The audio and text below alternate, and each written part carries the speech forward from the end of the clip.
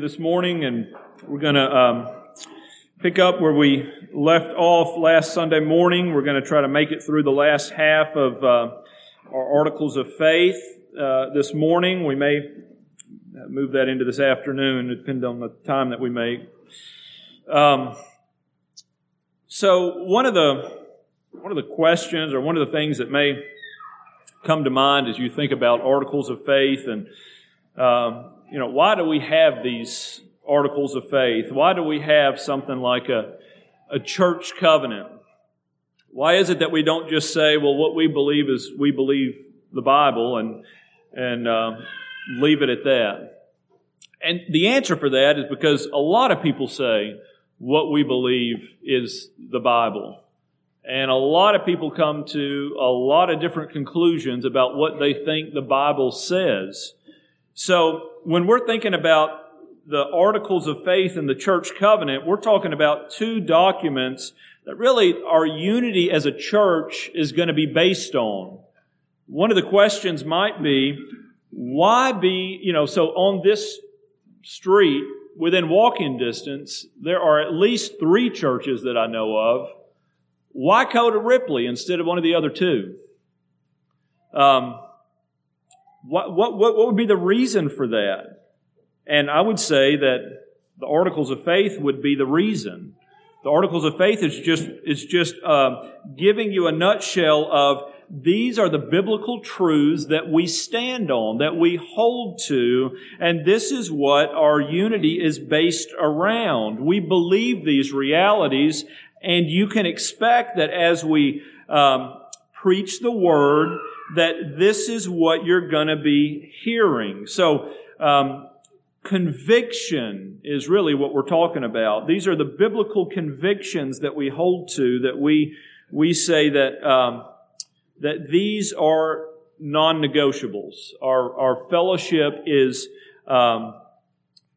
around our adherence to truth articulated as represented here. It doesn't mean we're saying this is everything the Bible has to say about everything, or even that these articles of faith are everything that the Bible has to say about any given topic. So we started out with the Trinity last time, and I didn't get anywhere close to scratching the surface of what all the Bible has to say about the Trinity. I gave you a nutshell of what Scripture had to say about the doctrine of the Trinity and the distinctives that we would say are biblical as it relates to that doctrine, and so forth and so on. So, as the same way we did it last time, we're working through 6 of these, and so we're trying to distill what is the essence of each of these points of doctrine that is laid out in the Articles of Faith. So we'll start with number 7. Start with number 7, and just in a succinct statement. Number 7 is we believe in sanctification and perseverance. We believe in sanctification and perseverance. We're talking about some theological words here. Sanctification, it just means to be set apart. It's set apart for a specific purpose. And that purpose is that we would be conformed to the image of Jesus Christ. So we have been set apart, and the Spirit is working in us to purify, to make us holy.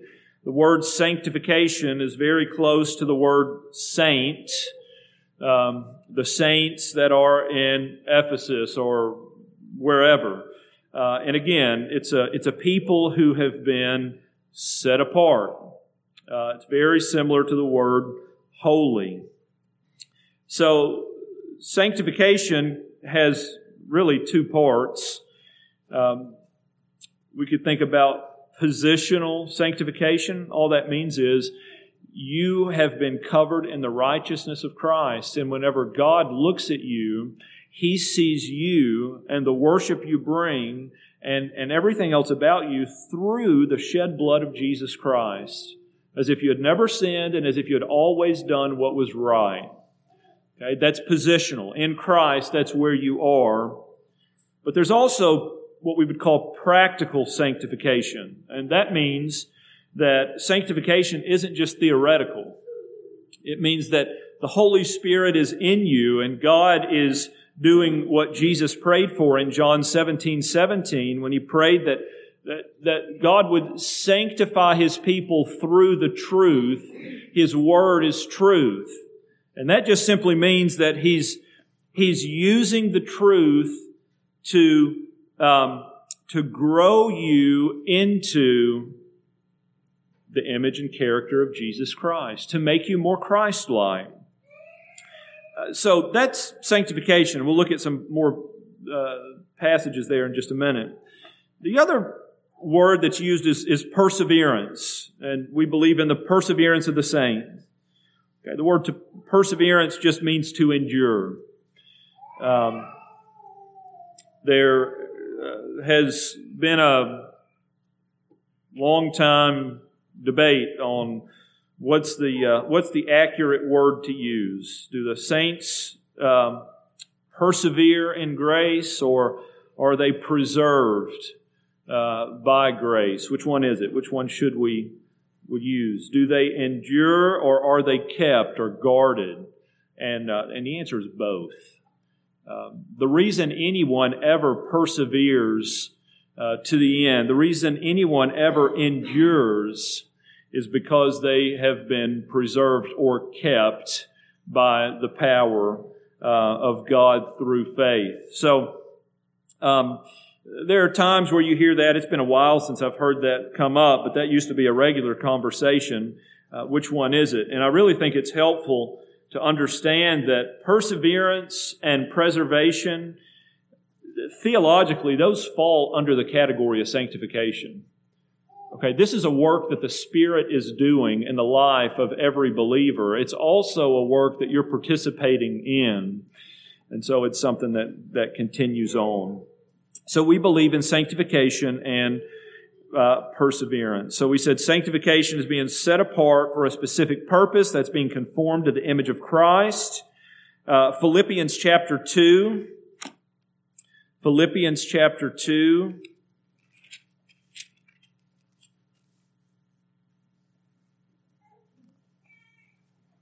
Verses 12 and 13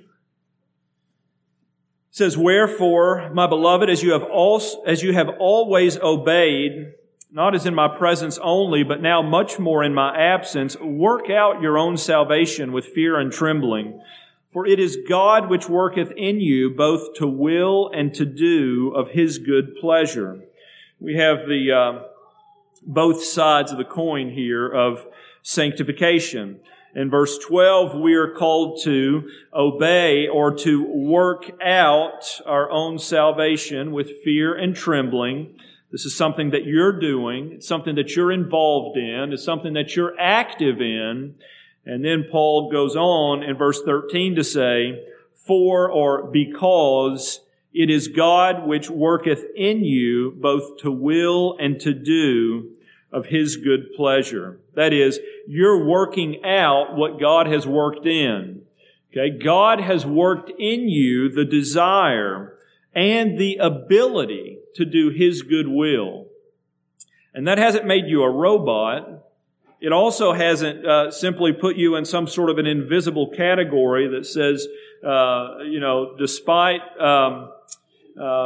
any sort of evidence on your part, you have a get out of jail free card that will work in eternity.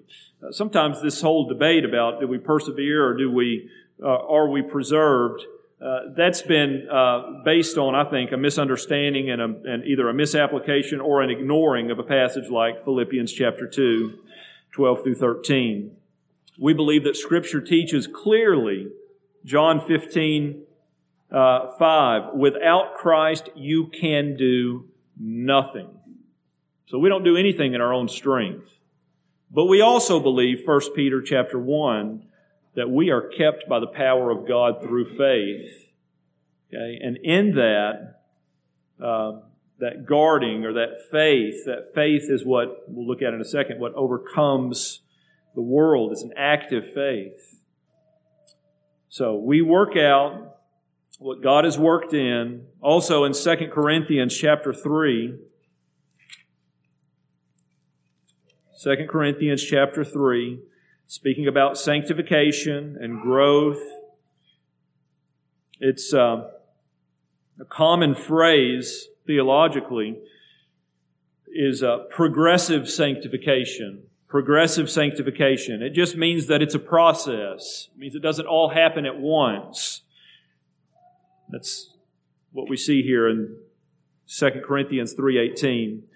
But we all, with open face, beholding as in a glass the glory of the Lord, are changed into the same image from glory to glory, even as by the Spirit of the Lord. You may remember in the past, as we've talked about this passage, it could be translated, we're changed into the same image from one degree of glory to another degree of glory. Incremental change.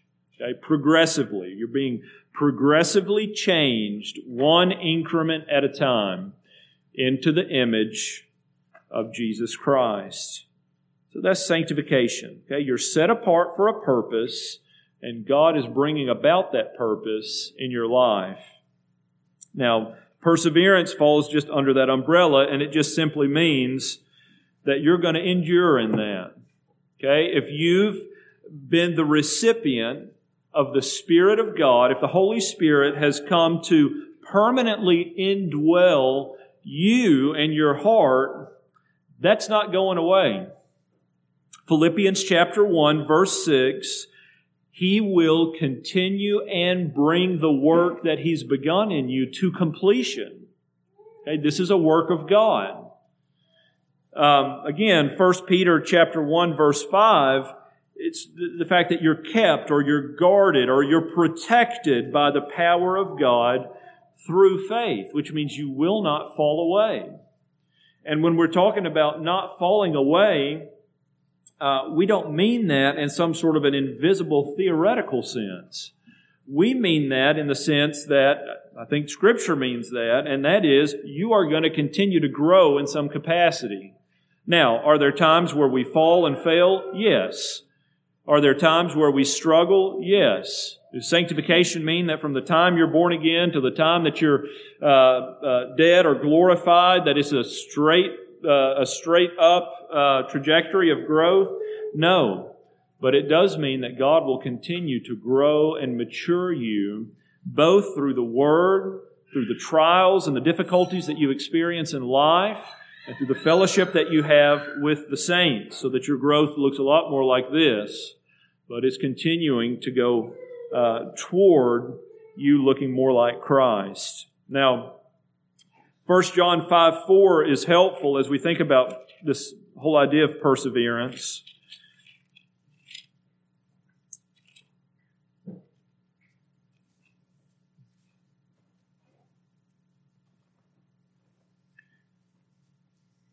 First John 5:4.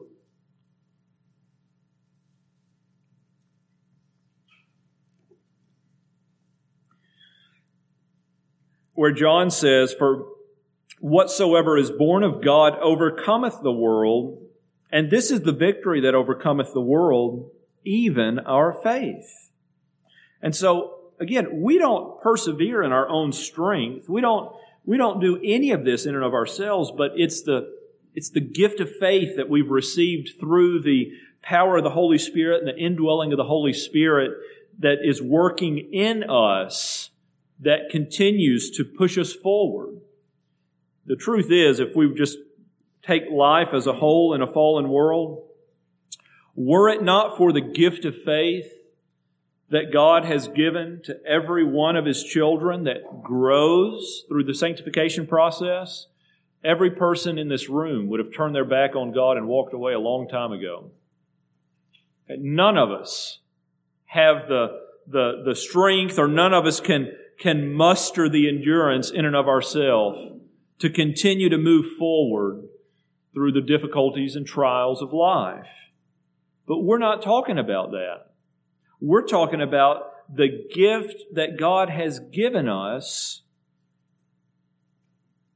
that has been given in regeneration and has been exercised during conversion and then continues to be exercised throughout our time here on earth until the day where faith won't be necessary. Faith will become sight. But this is going to be something that continues. Again, it doesn't mean we're victorious in everything that we do, but it does mean that we will finish. We don't have to guess about this. We will finish in a state that is complete. Okay? He's going to complete the work that He's begun in us. And that's going to be ongoing. So we believe in sanctification and we believe in perseverance. Number 8, we believe in the resurrection of the just and the unjust. We believe in the resurrection of the just and the unjust. Look in the Gospel of John, chapter 5. The Gospel of John, chapter 5.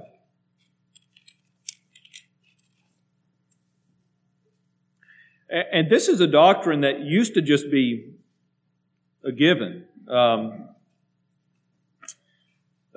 resurrection of the saved and the unsaved, or the just and the unjust. I mean, if you had a Bible and you claimed to believe it, that just used to be a given. But that's not a given anymore.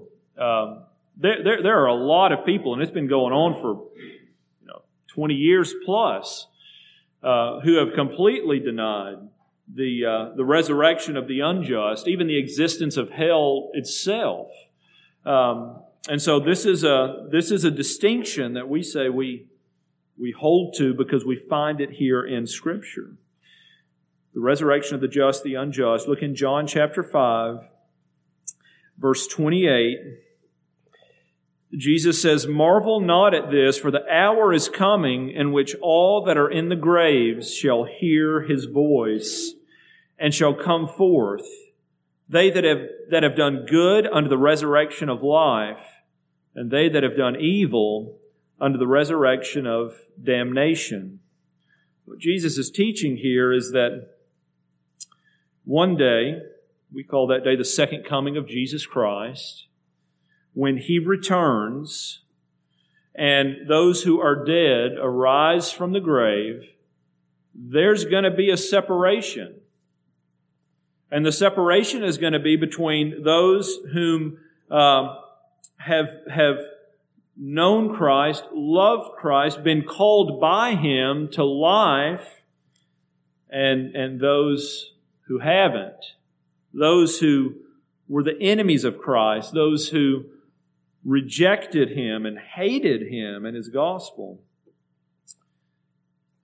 And those who are resurrected to life just simply means that they will come out of the grave and they will live with Him forever. These are those who will spend eternity in heaven. And those who are resurrected to death, condemnation, damnation, as the text says in verse 29, are those who will spend eternity in hell.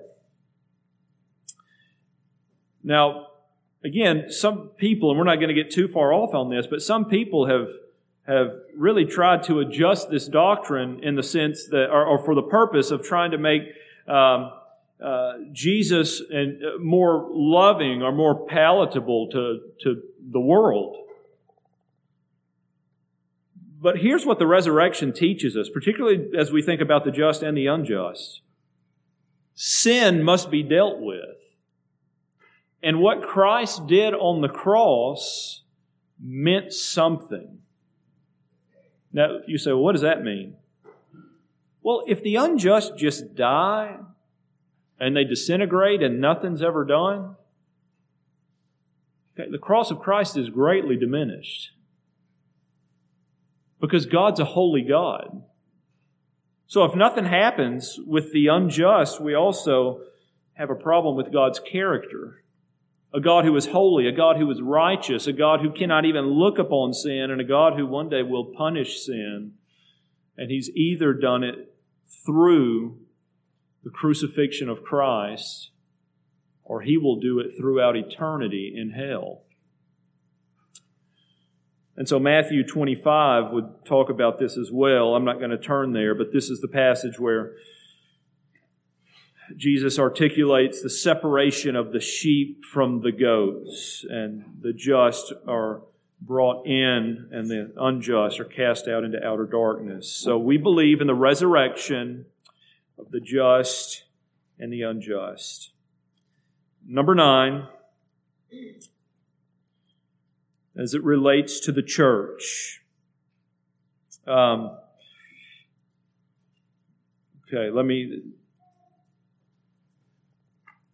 We believe in the local church. If you read the article, you'll see the emphasis there.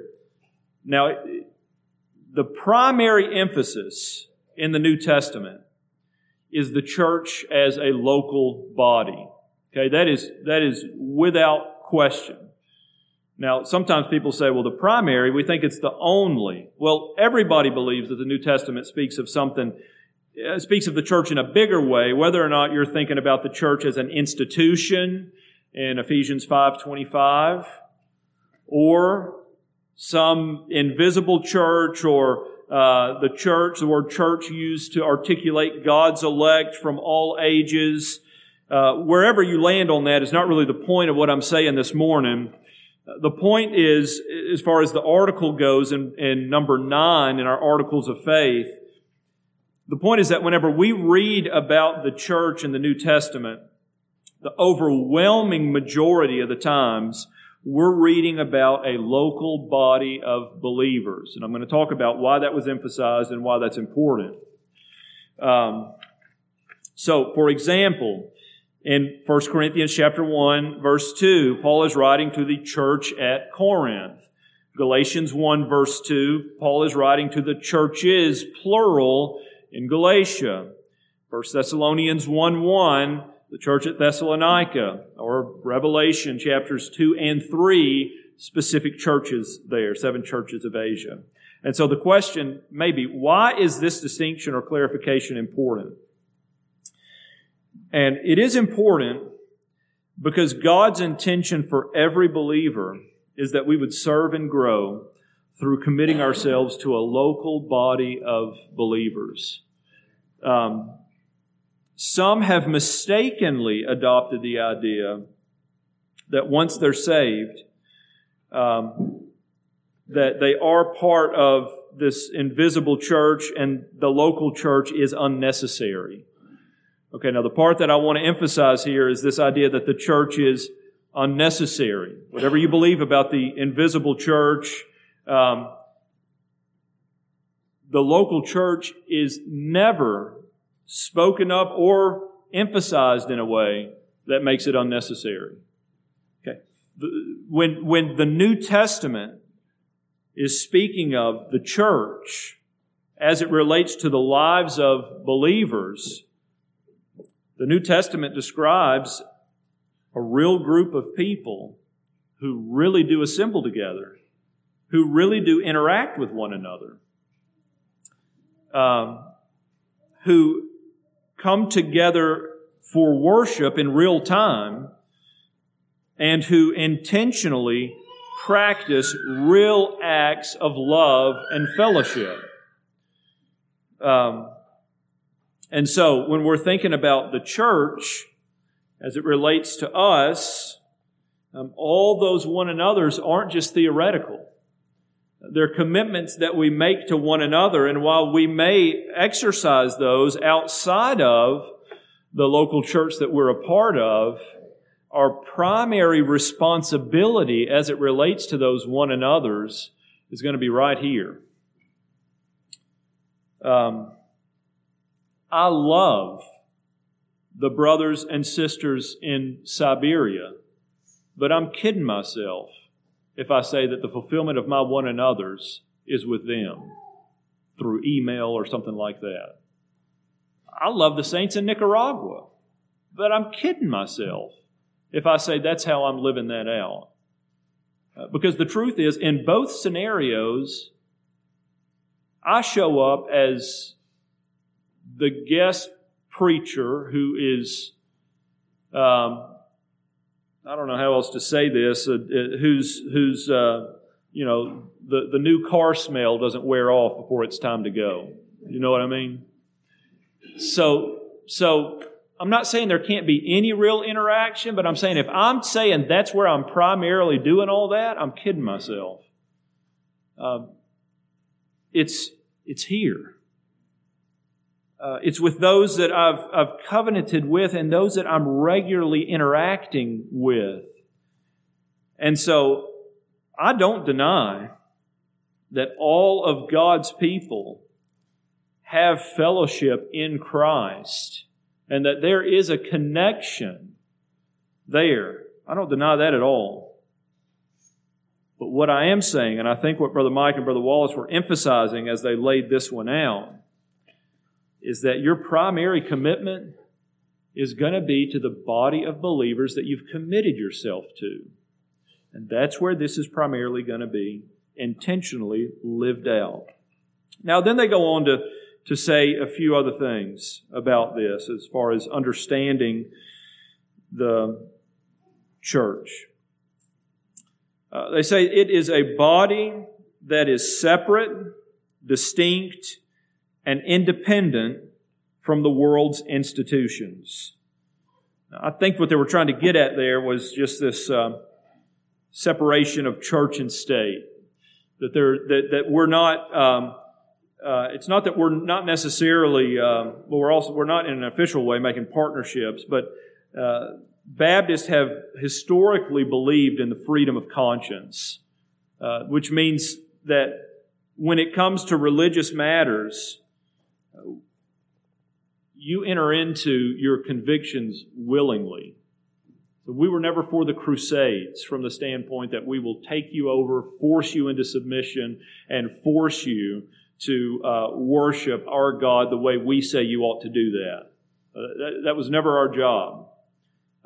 We're not for, historically, this idea of Christian nationalism.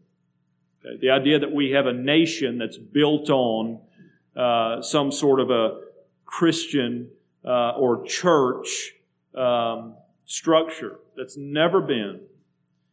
Because the church, while we do assemble in a visible way, there's been an invisible work in every single one of our hearts that has brought forth fruit and that has made each of us willing in the day of His power to come and voluntarily say, I'm putting myself under the authority of Jesus Christ and under the authority and accountability of His church as we're here. So the separation here, the distinction, the independent from the world's institutions. Would it be great to have a president that held to the same biblical convictions that we do? Well, sure, that would be good. That would be fine. But would that really do much of anything for the kingdom of God? This is a controversial statement, but I would say absolutely not. It might help free us up for a little bit, but the kingdom doesn't grow just because somebody who shares your convictions is in the White House, and that's I think the reference here. Now, secondly, they make this statement that the local church is the only ecclesiastical authority taught in the New Testament.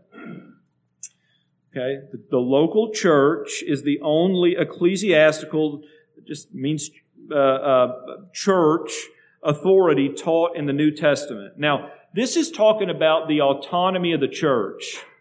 Here's what we mean by that. No other church and no other group of churches has any authority over this assembly in any way. We have fellowship with other churches, and I'm thankful for that. But those churches don't get to say what we do or don't do. And we don't get to say what they do or don't do. Because whenever you look at the New Testament, there are no ecclesiastical oversight structures like you see in some denominations. The most obvious one being something like Catholicism, where you have one guy, the Pope, who's over the whole shebang, and then you have another hierarchy of people who are over other things. But Catholics aren't the only ones who do that. There's other church structures and governments that do that as well.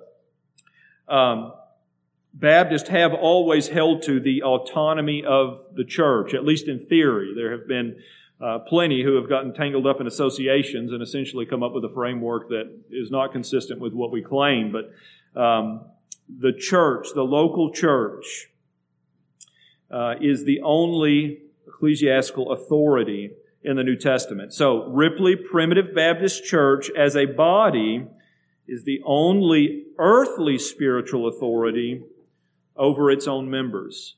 So to think about that in a couple of examples. If Isaac Guest decided, I didn't need to be the pastor at Ripley anymore, he doesn't have the authority to remove me. Only you have the authority to do that. Or if Isaac decided that Taylor needed to be disciplined and removed from the church, he doesn't have the authority to do that. Okay? Only this church has the authority to do that. Okay, so when we're talking about exercising authority, it's important to give a few nuances here. Number one, this is an authority that must be submitted to willingly. In other words, the church doesn't get to micromanage your life. Okay? We don't get to say what kind of shirts and pants you wear. We don't get to pick out the color of your outfit. We don't get to give you a bedtime. We're not in the business of doing all of that. The authority that we exercise has to come with a chapter and verse. We're just saying that we're submitting to the authority of Scripture and we're holding ourselves accountable to one another for that.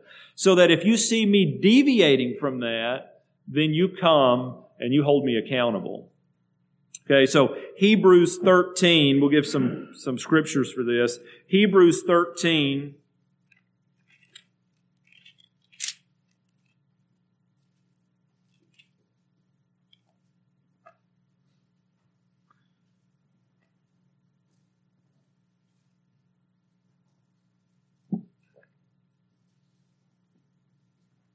verse 17.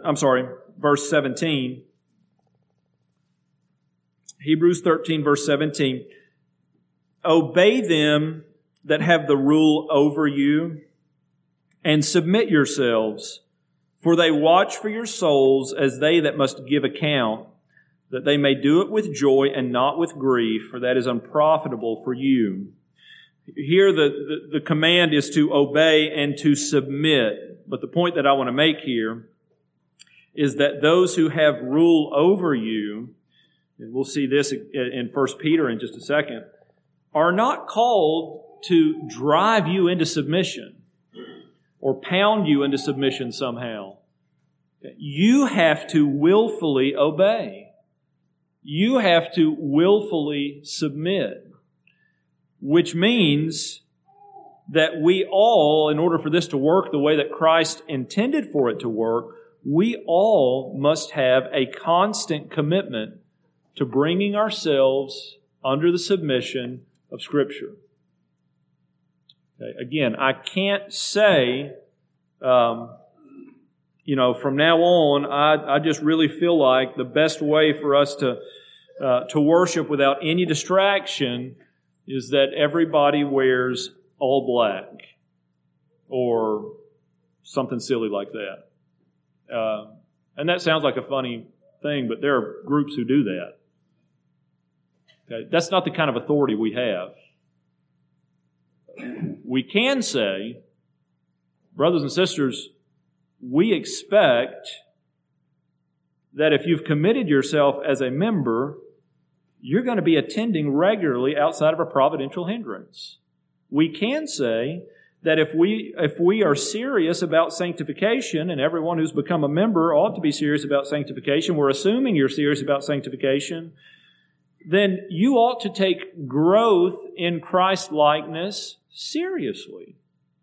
And so if we see you living in a way that is characterized by habitual sin, we have the authority to come to you, confront you, call you to repentance, and if you don't willfully submit to that, then to exercise church discipline and excommunicate you. Okay, but all that's done, not in a heavy-handed, harsh way, biblically speaking. We're in a mutual agreement here. My job is never to try to convince you that you're under the authority of the church. That's just a given as you come in. You've done that yourself. My job and your job is to actually exercise what we said we were going to do, which is what Christ has set up for us. So again, 1 Peter chapter 5 would bear that out on the pastor's side of things, this willful submission. 1 Peter chapter 5, verse 2, "Feed the flock of God which is among you, taking the oversight thereof, not by constraint, but willingly, not for filthy lucre, but of a ready mind, neither as being lords over God's heritage, but in samples to the flock." So on the one hand, out of Hebrews 13:17, the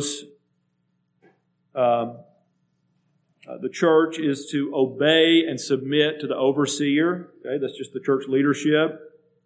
And then on this side of things, the pastor, the elder, is to take the oversight, but he's not a lord over God's heritage, okay, but an example to the flock. So it's not do what I say, not what I do.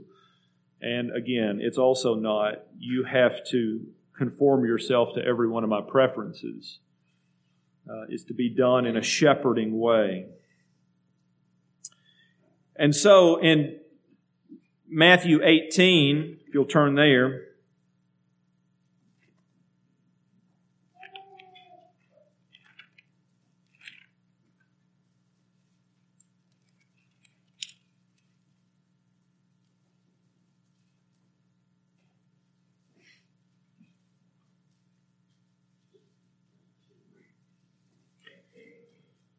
in Matthew 18, 15 through 17, "Moreover, if thy brother shall trespass against thee, go and tell him his fault between thee and him alone.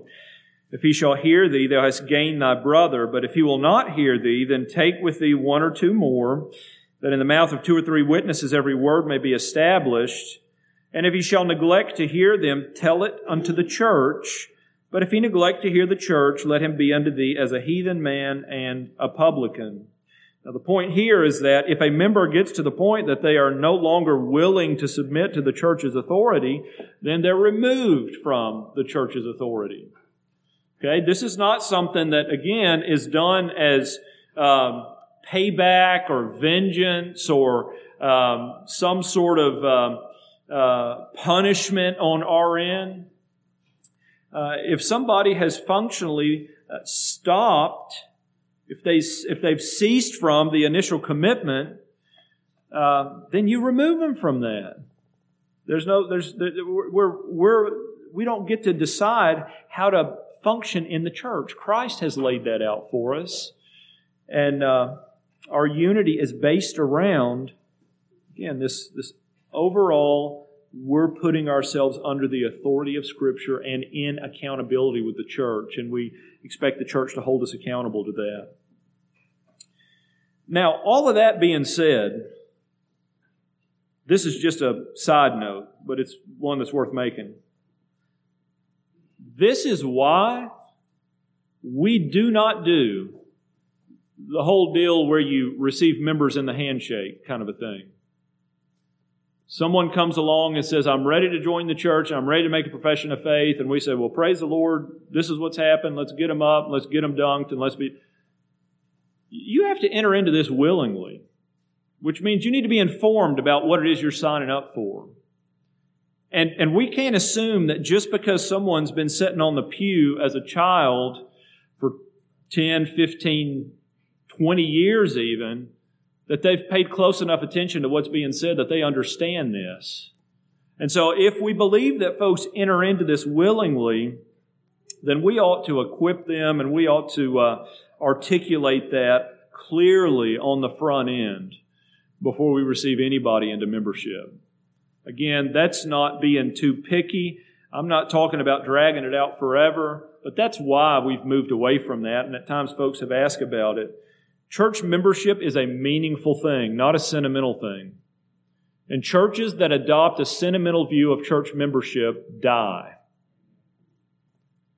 Okay, so we're not shooting for that goal. All right, number 10.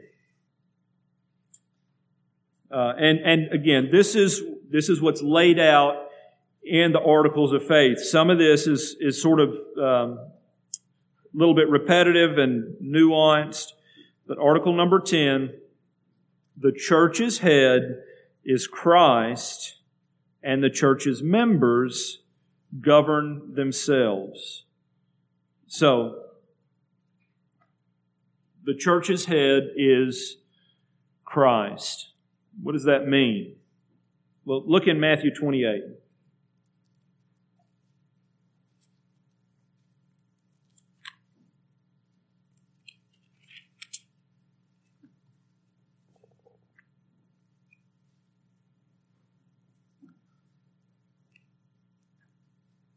In Matthew 28, starting in verse 18, Jesus says, and Jesus came and spake unto them, saying, all power or all authority is given unto me in heaven and in earth.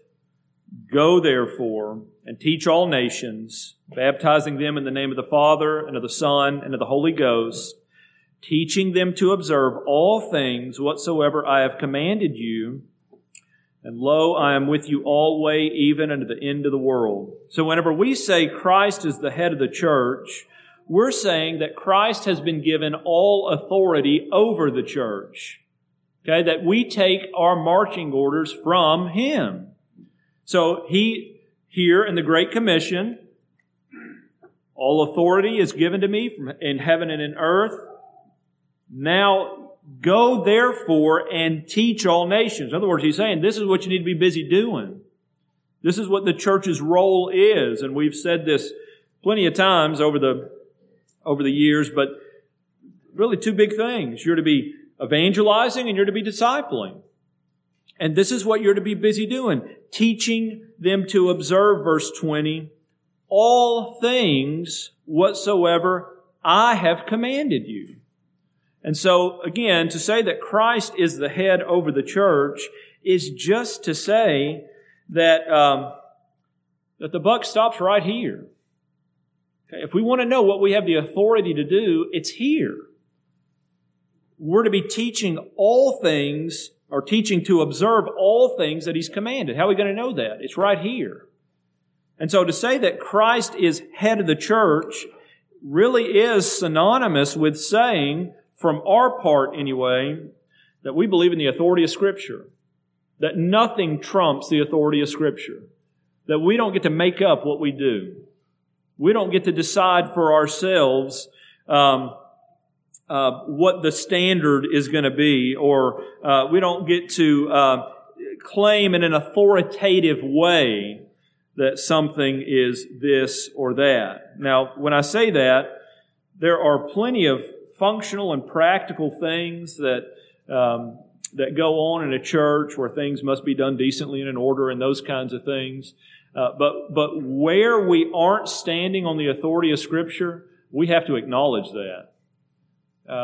The fact that we, through wisdom, have to fill in some of the details and some of the ways that we function is fine. It's not clearly spelled out in Scripture, but we can't make authoritative what's not clearly laid out here. And that's what it means to say Christ is the head of the church. It means what He says goes.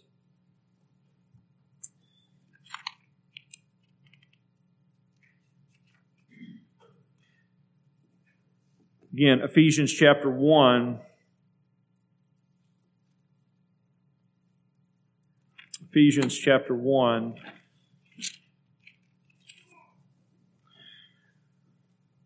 verses 20 through 23. It's in the middle of this prayer that Paul is praying. He's talking about the power to usward who believe. Verse 20, which he wrought in Christ when he raised him from the dead and set him at his own right hand in the heavenly places, far above all principality and power and might and dominion and every name that is named, not only in this world but also in that which is to come, and hath put all things under his feet, and gave him to be the head over all things to the church, which is his body, the fullness of him that filleth all in all. And what's being said here? Well, what's being said here is that Jesus Christ has been enthroned as King of kings and Lord of lords, and He is over the church. Okay, our job is to acknowledge that. Our job is to exalt Him, and our job is to submit to Him. Because He's been given a kingdom that doesn't end when this world ends. It's in this world and the next. And so as we think about Him being the head over the church, again, our allegiance is first and foremost to Jesus Christ, okay, over anything else. The church has to stand there. Doesn't mean, again, like I said earlier, it doesn't mean that there are things that we do that aren't helpful, that there are traditions that aren't necessary at times as far as filling in some of the things that we don't have clearly spelled out in Scripture. But what it does mean is that pleasing Christ and holding on to His Word will never take second place to a tradition. It'll never take second place to a preference. And we'll never try to equate the two. Colossians 1:18, I'm not going to turn there, but that Christ might have the preeminence. When the church, and this is, every group has their own problems and tendencies. But when the church falls in love with the church over and above Jesus Christ, that's bad news. Christ is the head. He is to have preeminence. And the church functions to put the spotlight on that. So Christ is the head, and then secondly there, and we've talked about this, church members are called to govern themselves. Church members are called to govern themselves. This is one reason why a regenerate church membership is so important. And that goes along with what I said earlier about not receiving members through the handshake or something like that. The reality is, when you read the epistles, as far as church governance and church discipline and those kinds of things, church discipline is just a normal part of a church's existence. There's nothing special about that. Churches have problems. People make professions of faith, sometimes falsely. Sometimes people who have made a profession of faith get caught up in habitual enslaving sin, and they need to be handed over to Satan for the destruction of the flesh so that the spirit might be saved in the last day. There's all kinds of scenarios why church discipline is necessary. And the church members are the ones who are called to be about this kind of business. Another aspect of this, as far as church discipline goes, in 1 Corinthians chapter 5, and we're going to look there a little more this afternoon. 1 Corinthians chapter 5, where Paul is given instructions on how to deal with this man in Corinth who had been having sexual relationship with his father's wife, and he goes into church discipline.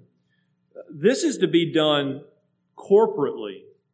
It's not just something that the pastor or the leadership does.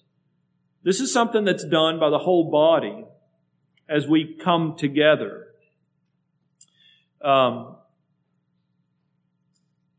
again, there's been times where churches have grown neglectful of this for one reason or another.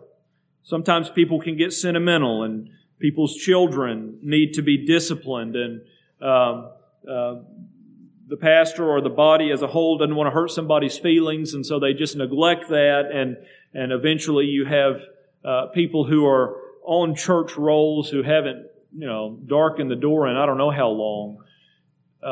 Well, here's the reality. If Christ is the head, and Christ is the one who we are saying is preeminent, He doesn't give us that option. We don't get to decide what we're going to do and what we're not going to do. The church is actively governing itself to the glory of Christ. We're saying we've willfully submitted ourselves to the authority of Scripture and brought ourselves into accountability to the church. And so we expect that we're going to do it the way that Christ has called us to do it. The goal in church discipline is never, again, to be nasty or vindictive. It's really that the person might be restored eventually. And then the way that the church exercises this self-governing is, we'll look at this afternoon, but it's guarding the Lord's table out of 1 Corinthians 5, 6 through 11. So when we take the Lord's Supper, we're celebrating the fellowship or the communion that we have with Christ and that we have with one another. And that's not just, again, a sentimental celebration. We're saying this is a reality. We currently show evidence, and that's being endorsed by those who we're fellowshipping with, that we are in communion with Christ and in communion with one another. And the truth is, we're either celebrating a reality or we're rehearsing a lie. Okay? One of the two.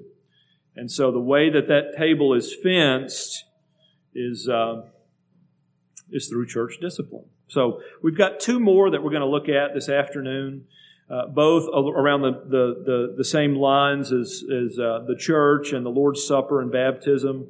A couple of nuances here. But these are, these are the articles of faith.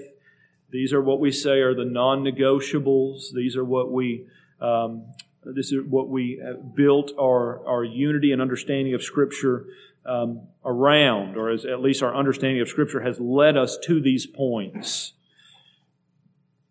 Let's pray.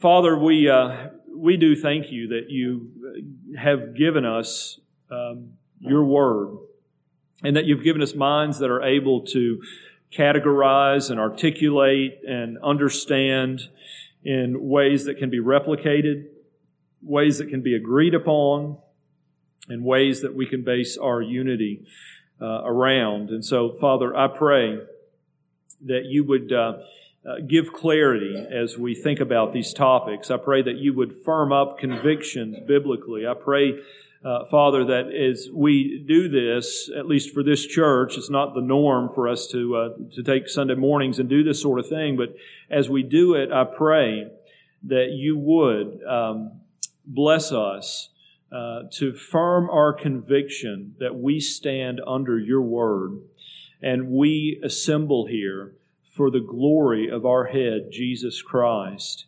And we come to worship in spirit and in truth as You've revealed it to us. And we do that without apology. We pray You would continue to open our eyes to truth, that You would continue to bless us to walk in and to hold to those things that You have revealed. I pray these things in Jesus' name. Amen.